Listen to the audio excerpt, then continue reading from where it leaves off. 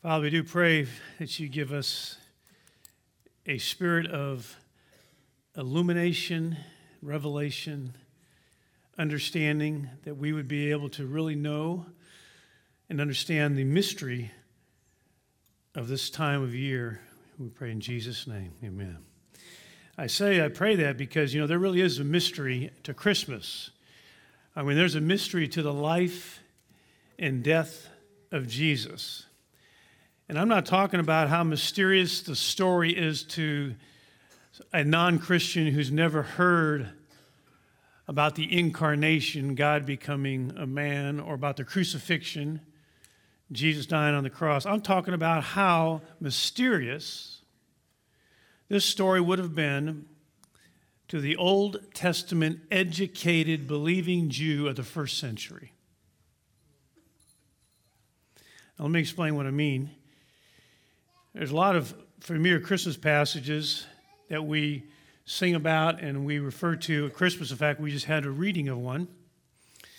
And this passage, typically, Isaiah 9:6 you read, but you don't read Isaiah 9:7. But we read both of them today. But I want to look at it again, because I want you to notice something as we read this passage. Isaiah 9:6 and 7. Let's just imagine now that you are a first century Jew who knows the Old Testament. And let's read this passage and what you would think is going to happen when Messiah comes. Let's read it. For a child will be born to us, a son will be given to us, and the government will rest on his shoulders. And his name will be called Wonderful Counselor, Mighty God, Eternal Father, Prince of Peace. There will be no end to the increase of his government or of peace on the throne of David and over his kingdom, to establish it and to uphold it with justice and righteousness from then on and forevermore. The zeal of the Lord of hosts will accomplish this. Now, this child, according to this passage we just read, is God come in the flesh. We see that. But not only that, this child, according to this passage, it sure seems if you just read it, your understanding would be this child will grow up and not only rule over Israel, but rule over the whole world and bring about a worldwide everlasting peace. Yet the child has come. Jesus was born on Christmas Day, but the remainder of that prophecy has not yet been fulfilled. Israel is still oppressed. Wars continue. There's not worldwide peace. This child that we just read about is not ruling over Israel, and he's not ruling over the whole world. Now, of course, we understand from our vantage point, knowing the New Testament, we understand that this passage has a 2,000-year pause or a 2,000-year gap. Yet the face value reading of this passage gives no indication of that gap. It's just one seamless passage. In this one seamless passage, we have both the historical, the child was born, and the future fulfillment, he will rule the world. He'll overpower all Israel's enemies. He'll bring an everlasting peace. Now, can you see how the first century student of the Old Testament might have had a bit of a struggle believing that Jesus of Nazareth was that person? Jesus did grow up, but Jesus did not grow up and take the throne of David. Jesus did not break the oppression of Rome, and Jesus did not become the king of the whole world. Let me give you another example of a passage, because there's several, but let me just take another one here. Numbers chapter 24, verse 17 through 19. This is the passage that the Magi somehow had passed down to them, probably from the days of Daniel, the prophet who was the leader of the Magi, appointed a leader of the Magi. And the Magi was hereditary, and information got passed down to the Magi for hundreds of years. And this verse is what led them to follow that star. Here it is, Numbers 24, verse 17. A star shall come forth from Jacob. Remember, Jacob's name was changed to Israel. A star shall come forth from Jacob, a scepter, that's a ruler. A scepter shall rise from Israel and shall crush through the forehead of Moab and tear down all the sons of Sheth. And Edom shall be a possession. Seir, its enemies, also shall be a possession, while Israel performs valiantly. One from Jacob shall have dominion and shall destroy the remnant from the city. So this is the verse that led the Magi from the east to follow that star that had never been seen on these astronomers' star charts before. And the Magi, if we read the story, of course, came into Jerusalem looking for who? The King of the Jews. They were looking for him that they might worship him. But according to this passage, if you read the whole passage, this one who rises from Jacob, from Israel, this one who will be king of the Jews, will crush all of Israel's enemies and have dominion over the earth. But this one whom the Magi came to worship, think about this, this one whose star they saw from the east did not grow up and shatter Israel's enemies. And he did not grow up and rule the world. The star has come, the child was born, but the remainder of the prophecy is yet to be fulfilled. And I just wonder, I was thinking about this week, I never really thought about it before. I was thinking about this week about some of those Magi who might have been alive 33 years later.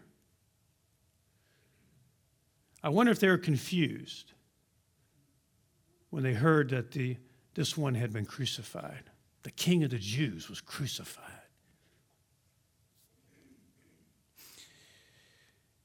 Now, we understand, of course, that within this passage also there is a 2,000-year pause or gap.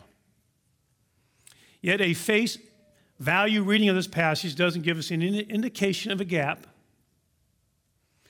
It's just one seamless passage. We have, again, both the historical, the child was born, and the future fulfillment, he's going to rule one day the whole world and bring everlasting peace. Now, can you see how this would have been difficult for some Jewish people who were looking forward to Messiah, who knew these Old Testament passages, to not believe that Jesus was him? That's why I'm saying that there's a mystery to the Christmas story. There's a mystery to the story of the cross of Christ. There's a mystery. In fact, Jesus himself says this about his coming in his ministry, that there's a mystery. He says that. In Mark chapter 4 and in Matthew 13, there's a group of parables that Jesus tells, and in the parables, he talks about the mystery of the kingdom of God. The mystery. He says that word. Now, what is the mystery of the kingdom of God? Well, we're actually given a definition of mystery in the Bible, in the book of Romans. Let's see what it is. Romans 16, verse 21 through 26. Here's the Apostle Paul writes this. Now to him who is able to strengthen you according to my gospel and the preaching of Jesus Christ, according to the revelation of the mystery which was kept secret from long ages, but is now disclosed through the prophetic writings and is made known to all nations. So here's the biblical idea of mystery, something which has been kept secret through times eternal, but is now being disclosed, revealed. It's a divine purpose which God has designed from eternity. He designed his purpose from eternity, but he kept it secret and hidden until the time he decides to reveal it. So these parables in Mark chapter 4 and Mark 13 set forth what the mystery of the kingdom. In other words, there's a new truth. Jesus is teaching a new truth about the kingdom of God, which was not fully revealed in the Old Testament, but which now is being disclosed through the teaching and the ministry of Jesus Christ. So what is this mystery? Well, to answer this question again, we want to go back to the Old Testament and look at a typical prophecy about the coming of God's kingdom. I want you to see what the Old Testament readers understood, how the kingdom of God is going to come. Daniel chapter 2, you have King Nebuchadnezzar was given a vision. Many of you are familiar with that vision. He saw this great statue or this great image. The statue had a head of gold, had a chest of silver, had thighs of bronze, had legs of iron, and had feet of iron and clay. And then in this vision, Nebuchadnezzar sees a stone cut out without human hands, cut out of the mountain, and this stone comes and strikes or smotes this statue or this image on the feet. And when the stone does that, it grinds the whole image to powder. And then dust sweeps all that dust away. The wind sweeps the dust away. And the verse actually says, so that not a trace of them, of those kingdoms, could be found. And then that stone that crushed that image, that statue, it actually then fills the whole earth. It becomes a mountain that fills the earth.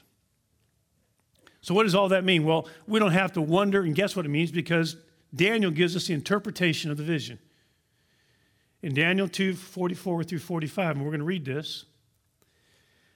Because the image, of course, let me explain that to you. This image, this statue, represented the different kingdoms that ruled the earth. Babylon, the Medes and Persians, the Greeks, the Romans, and so forth. And so here's what it says now. Here's the interpretation of that shattering of the control of those nations. And then this stone that becomes a mountain that fills the whole earth. Here's the interpretation. Daniel chapter 2, verse 44 and 45. And in the days of those kings,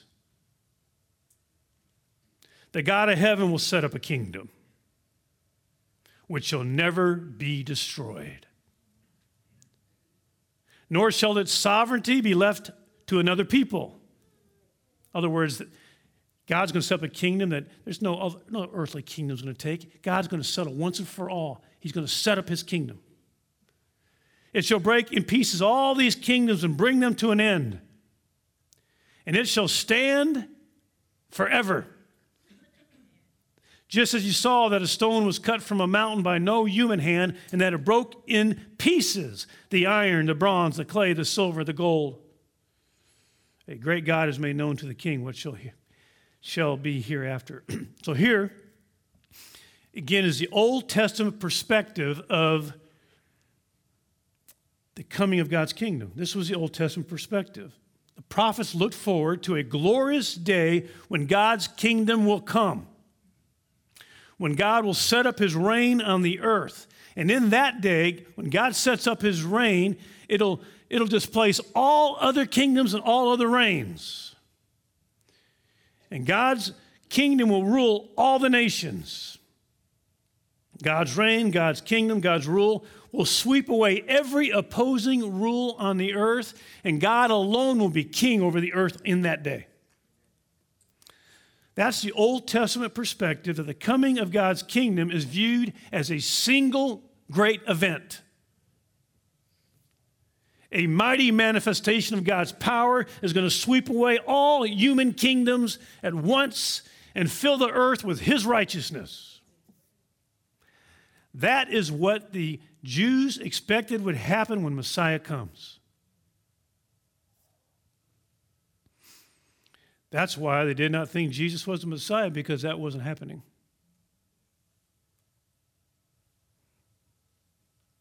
Now, did you ever wonder why John the Baptist from his prison cell sent message to Jesus asking if he's the one or they should look for another?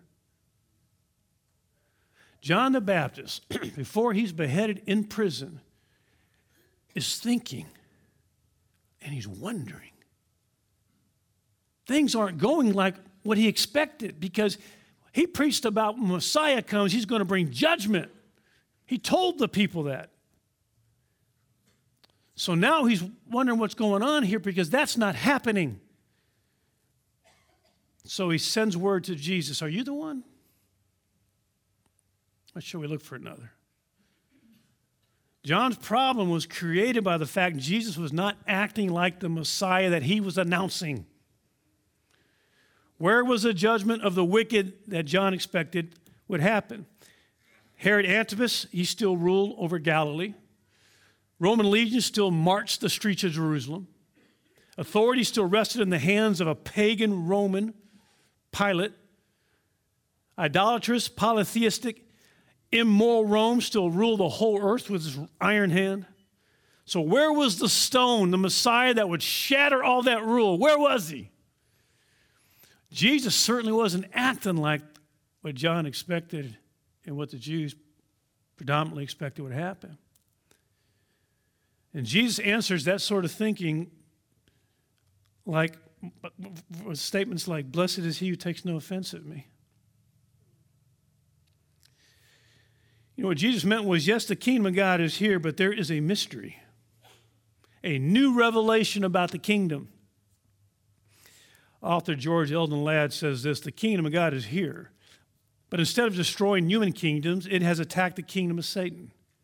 The kingdom of God is here, but instead of making changes in the external political order of things, it's making changes in the spiritual order of things. It's making changes in the spiritual order in the lives of men and women, boys and girls. So this is the mystery of the kingdom. This is the truth now, which God is now disclosing for the first time in fullness in redemptive history. And that is this. The kingdom is yet to come. Now, that has been prophesied by Daniel and many of the prophets. The kingdom is yet to come in that form. It's still coming. All that they said in the Old Testament about the kingdom of God coming is still going to happen that way. It's going to come, and it's going to come with power. And we also know that from the New Testament perspective. We know all that happens when Jesus comes again. But the mystery, the new revelation, is this very kingdom of God that's going to come in great power has come already through the ministry, the life and death of Jesus. It's come, that very kingdom's come in advance to work among men in an utterly unexpected way. The kingdom of God has come quietly. It's come unobtrusively. It's come secretly. In the spiritual realm, Jesus now offers to men and women, boys and girls, the blessings of God's rule. He's offering deliverance from Satan, deliverance from sin. He's offering the kingdom, but it's not being forced on anyone. Not yet. It's being offered as a gift that can be accepted or rejected. Now, the parables of Mark 4 and Mark 13 illustrate the mystery of the kingdom. That kingdom of God, which is yet going to come in power and glory, is actually present right now among men in advance of this, in this unexpected form, to bring people in this present age the blessings of the age to come. So here it is. I know we're wading in some deep waters here, but there's some superficiality over this season. I wanted us to go a little deeper here this morning. The mystery of the kingdom is this. The kingdom of God is here, but not with irresistible power. The kingdom of God has come, but it's not like that stone grinding that image to powder. Not yet. Not yet. The kingdom of God has come, but it's not forcing itself on anyone. On the contrary, Jesus says it's coming like a man sowing seed. Let's read it. Here's what he says. Mark 4. Listen to this. Behold, this is Jesus speaking. Mark 4, verse 3. Listen to this. Behold, the sower went out to sow. As he was sowing, some seed fell beside the road, and the birds came and ate it up. Other seed fell on the rocky ground where it did not have much soil.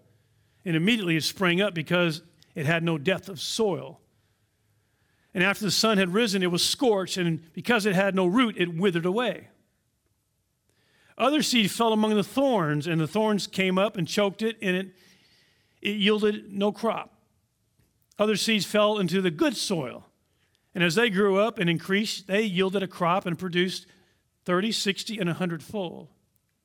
And he was saying, he who has ears to hear, let him hear. As soon as he was alone, his followers, along with the 12, began asking him about the parables. And he was saying to them, listen to this now, Mark 4, verse 11. He was saying to them, to you has been given the mystery of the kingdom of God. But those who are outside get everything in parables, so that while seeing they may see and not perceive, and while hearing they may hear and not understand, otherwise they might return and be forgiven. And he said to them, do you not understand this parable? How will you understand all the parables? You don't get this one. So he explains it now. The sower sows the word. These are the ones who are beside the road where the word is sown. And when they hear, immediately Satan comes and takes away the word which has been sown in them. In a similar way, these are the ones on whom seed was sown on the rocky places, who when they hear the word, immediately receive it with joy. And they have no firm root in themselves, but are only temporary. Then when affliction or persecution arises because of the word, immediately they fall away. And others are the ones on whom seed was sown among the thorns. These are the ones who have heard the word, but the worries of the world, the deceitfulness of riches, and the desire for other things enter in and choke the word, and it becomes unfruitful. And those are the ones on whom seed was sown on the good soil. And they hear the word and accept it and bear fruit 30, 60, and 100-fold. So this is the mystery of the kingdom. The kingdom of God has come among men. It's being offered like a sower sowing seed. Yet men can reject it. I mean, this is a staggering thought to the person who just knew the Old Testament. Think about this. Because when God's kingdom comes, it comes with power. Who can resist it? Who can withstand God? That's why Jesus says this is the mystery of the kingdom. It wasn't revealed it would come this way. But now, through the teaching and the ministry of Jesus, this mystery is being revealed. The kingdom is here. It's being offered right now. But it can be rejected. Now, one day God is going to indeed manifest his mighty power, purge the earth of all wickedness and sin. That day is coming, but not yet. God's kingdom right now is working among men, and God is not compelling anyone to bow to it. Nobody is being compelled and forced to bow to this kingdom. They must receive it. The response must come from a willing heart and a submissive will. It's a choice. So this is the mystery of the kingdom. Before the day of harvest, before that end of the age when it happens, God has entered into history in the person of Jesus of Nazareth on that first Christmas morning to grow up and to work among men to bring them the life and the blessing of his kingdom. This comes humbly, it comes unobtrusively. It comes to men as a Galilean carpenter going throughout the cities, preaching the kingdom of God and releasing people from demonic bondages. So the kingdom comes. It comes quietly. It comes humbly. It comes without fire from heaven. It comes without a blaze of glory. It comes without rending the mountains and splitting the skies. It just comes like a seed sown. Like a sower sowing seed. God is offering his kingdom through Jesus, the King. And people can choose. Some will reject it. Some will appear to accept it, but it will be short-lived and not genuine. And some will accept it and become citizens of that kingdom to come right now. So let's just think about this as we are thinking about the mystery of Christmas and the mystery of the cross, that Jesus is taking the mystery out of it for us. We now see it, understand it. But that kingdom of God is being offered right now, all over the world. And people can reject it. What a thought. But it's being offered like a sower sowing seed. Let's just look at this parable for a moment. I think it'd be good for us to reflect on it during this season. Let's just remember a few things about the parable. First of all, the seeds. The seeds don't change in this parable. This is not a story of good seeds and bad seeds. The seed is the Word of God. The seed basically is an invitation to come up underneath the rule of the good king. He's offering a kingdom. It's an invitation. Come up under the good king, Jesus. Also, the story, let's think about the sower. The sower in the story doesn't change. This isn't a story about good sowers and bad sowers. In fact, if anything about this story, what we see about the sower is his amazing generosity with his seed. He's casting this word all over the earth.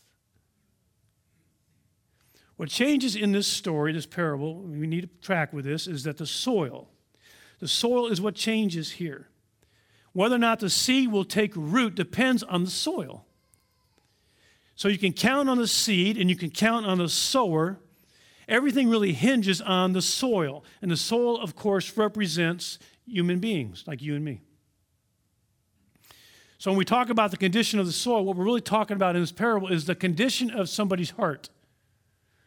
There are 4 different kinds of conditions of heart all over the earth. And every one of us fits into one of those today. So every time we see soil, we can just think about the human heart.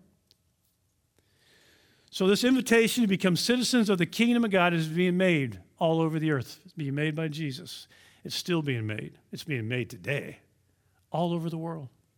There's an invitation to come to this king, be part of this kingdom, and come to that king. What will determine people's response to this invitation is the condition of their heart.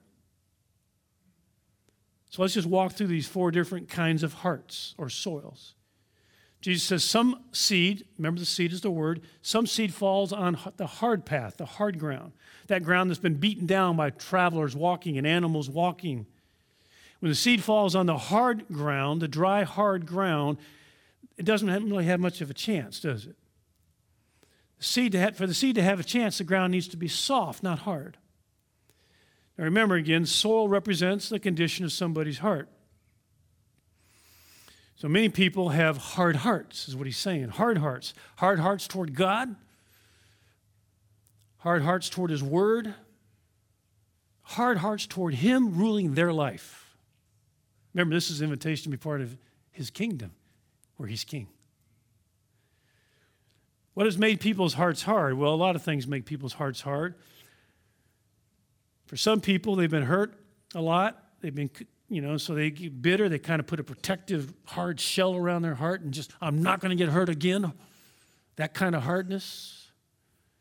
Some of you might be in that condition right now. You have a hard spot on your heart because of a relationship. Maybe you've been hurt by somebody. Maybe you're holding some bitterness or resentment. But basically, here's the evidence of the hardness is that I will not be hurt again. I will make sure of that. And you will not rule my life. I will rule it from here on. Maybe you've been disappointed. You had some dreams that crumble. You had some hopes that didn't get realized. And part of that disappointment is a hard shell develops around your heart. And the way that you deal with that disappointment is you become cynical and jaded. But a big evidence of it is, I was disappointed, so I'm not trusting you again. I got a plan for my life that's good. I don't know if your plan's that good. So I'll rule it. It's the hard heart. The hard heart says no to God ruling the life. So what do you do with a hard heart? And again, if you know some hardness in your own heart, what do you do? How do you change that? Jeremiah chapter 4, verse 3 says, break up your fallow ground. Break it up. You know, in the farming world, a plow was used to break up that hard crust. Break it up so what? So moisture could get in the soil and seeds could get down into the soft soil. There had to be a breaking of that hard ground. Well, the hard-hearted need to be broken. You know, brokenness in a believer's life, I believe, is when you finally just say, okay, Lord, I just confess my pride, and I confess that you're God, I'm not, that you're good, your plans are good. I'm trusting you again. And maybe your heart needs to be softened with the tears of repentance if you've got some hardness in your heart. You know, breaking up hard ground hurts, but it's not the worst pain. The worst pain is just to remain hard. Just remain hard and barren and empty and bear no fruit. That's the worst pain. Some of you have a hardness, and God is just waiting. I think God is just waiting for a little opening. Just a little opening. Just a little opening to say, okay, Lord, I'm going to ask you to help me with this and plow the hardness. I'm just admitting my hardness, and I don't want it. Just to give him a little opening. That's the thing about the powerful seed. It just needs a little opening. Just give him a small opening, a crack in the sidewalk even. Just give him a little opening. Just admit it to him and ask him to help you.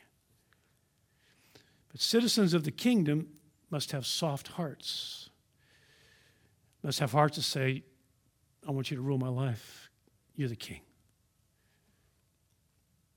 Well, Jesus talks about a second condition of a heart, second kind of soil, and that is the shallow soil or the rocky ground. Now, people that Jesus was speaking to in Palestine, they understood this concept because much of that part of the world there's a foundation of rock underneath about 2 inches of soil. They understood that, and a lot of times they would plant seed. They understood that when the roots went down, they would hit the rock, and it would never get good and rooted. And so once the sun came up, and it would just wilt it. They understood that concept. So Jesus is really talking about, you know, how important it is that we have deep soil. You know, we live in such a shallow world, of course. Shallow relationships, superficial conversation, hurried moments of prayer, too much television, superficial commitments. We live in a superficial world. So many people, it's easy for them to characterize their life with shallowness. But this is a person who, it seems like they say yes to the kingdom, Jesus says. It seems like they're saying yes. But as soon as things get tough, in their shallowness, as soon as things get tough, a crisis hits, there's a loss, there's a persecution, there's something demanded of them now. It's going to cost them something to be, you know, in this kingdom. As soon as that happens, they say, okay, I'm out of here. You're no longer the captain of my ship. I got it from here. And so they decide they'll take the reins. They'll lead their life. So again, these are people that it appeared they received the kingdom rule of God. It appeared that they're saying, okay, you can now rule my life. But as soon as, and they were good with that as long as it was going the way they wanted it to go. You can be captain of my ship as long as I'm still holding the steering wheel. But if all of a sudden this thing starts to go awry, I'm taking over. So let me just ask you this. What kind of depth do you have in your life? I mean, do you appear to follow Jesus as long as that's what you want, everything's going your way? Or do you follow the Lord even when it's difficult and it's costly? So Jesus says the gospel of the kingdom requires soil that is soft and soil that is deep. Then he goes to a third kind of heart. He says, some seed falls among the weeds, the thorns. So now we got part of the story. Now we have a soil that it's actually soft enough and it's actually deep enough. The problem is the weeds. The problem is that the soil is wasting all of its nutrients in its life on weeds. There's competition now. The seed is being choked out by competition. Now, when you think about weeds, it sounds like kind of a small, nuisance, doesn't it? Just weeds. But Jesus is talking about how deadly these weeds are. It's deadly for the spiritual life. It can choke your spiritual life out and cause you to bear no fruit. What are the weeds? He says what they are. Cares of this world. I mean, what might happen? What do I do? What might go wrong? What do I wear? What do they say? What do they think of me? It's all the cares of this world. That can choke out. It just chokes out the word. Or he talks about the lure of wealth. We talked about the sin of coveting a couple of weeks ago. But here's the thing about weeds. And all of us who have ever done, had done any yard work know that weeds rarely go away on their own. In fact, when weeds get someplace, they tend to stick around and actually spread, don't they? So if you're going to get rid of the weeds, you're going to have to be deliberate about it. You're going to have to do some weeding. If you're going to live under the rule of God in your life, you're going to have to do some weeding. And some of you need to do some weeding, in all honesty. Maybe you're a workaholic, and that's actually just choking the spiritual life out of you.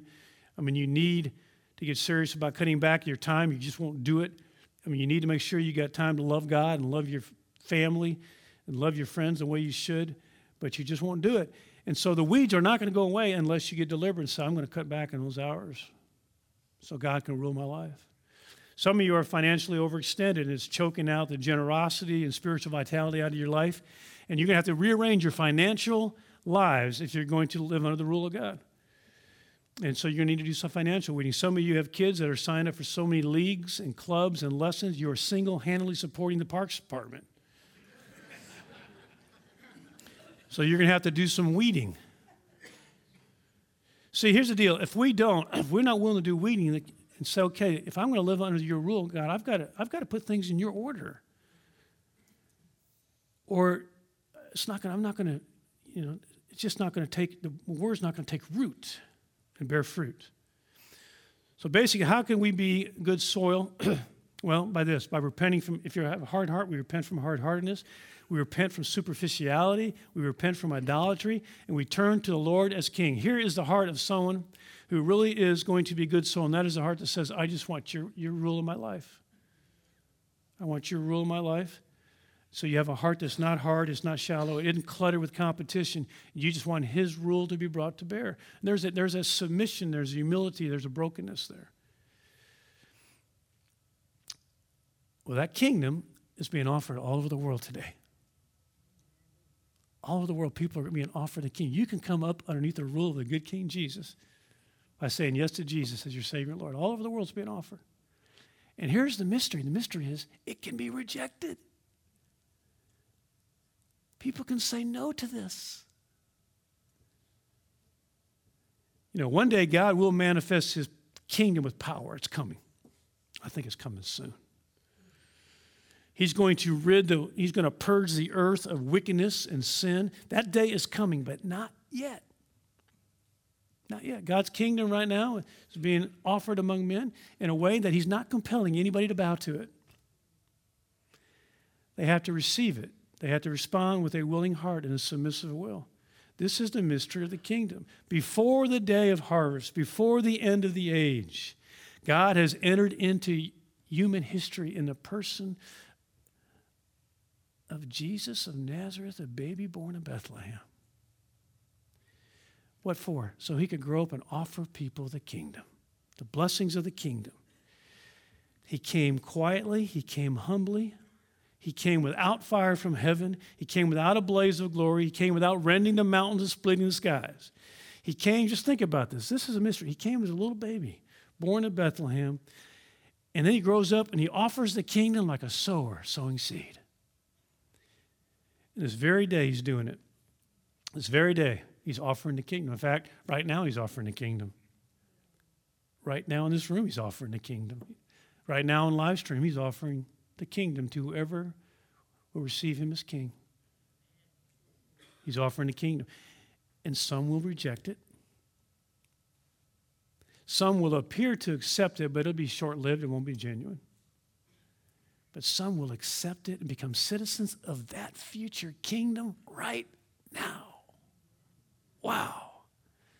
And begin to bear much fruit. So here's just my question as we get ready to close here, and that is simply this. Which of those four soils best represents the condition of your heart?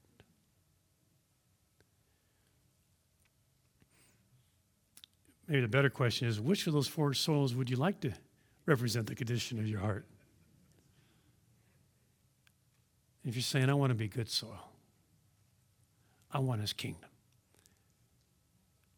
Well, he's offered it to you. All you have to do is say yes.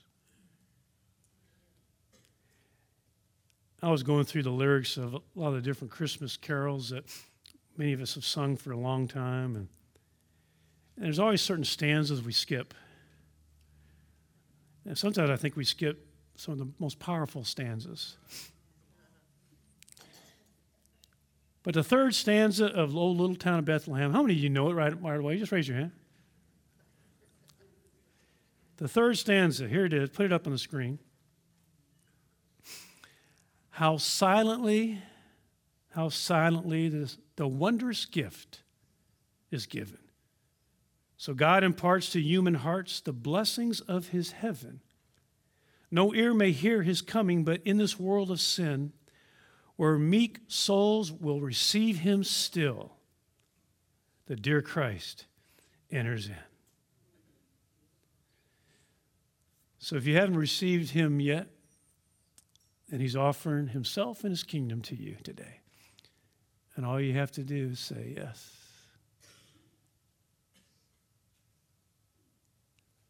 Let's stand for prayer.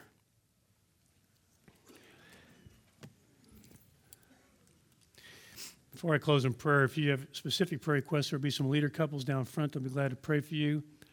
If you have any questions for our staff, we have Connection Coffee in this corner where staff will be ready to answer your questions. If this is your first Sunday here, I'd love to meet you up here in this welcome corner. Please come on up and at least say hi before you take off. Let's pray. Lord, we thank you so much for what you've come to do. That you came and you offered the kingdom by offering yourself. You came and died for our sins that we could be forgiven and we could enter the kingdom now. That we can be members of this future glorious kingdom before it comes with the great power it's going to come and the suddenness that's going to come. Thank you, Lord. Thank you for explaining the mystery. And thank you, Lord Jesus, that you are coming back to bring that Old Testament prophesied fullness of the kingdom. In the meantime, Lord, you are so generous with your seed all over the world. And we're just asking, Lord, would you continue to cause people to be able to understand what it is you're offering. I pray for revelation. I pray for those in this room and those live streaming, Lord. If there's anyone who doesn't yet know you as their king, I pray, well, what better time than right now to simply just say yes to him. Yes, I want you, Jesus, to be my king. I want your kingdom. I want you. Thank you, Lord. We just pray you draw people to yourself now. And we pray, Lord, as we approach this day of Christmas, that we'd remember this, the mystery part of this, how you came. You came, Lord, so humbly and quietly, but you came to offer us the kingdom. And we thank you. We thank you that you're our king today. We ask you to rule our lives in every way. We pray all this in Jesus' name. Amen. Merry Christmas, everybody. God bless you guys. Have a great week.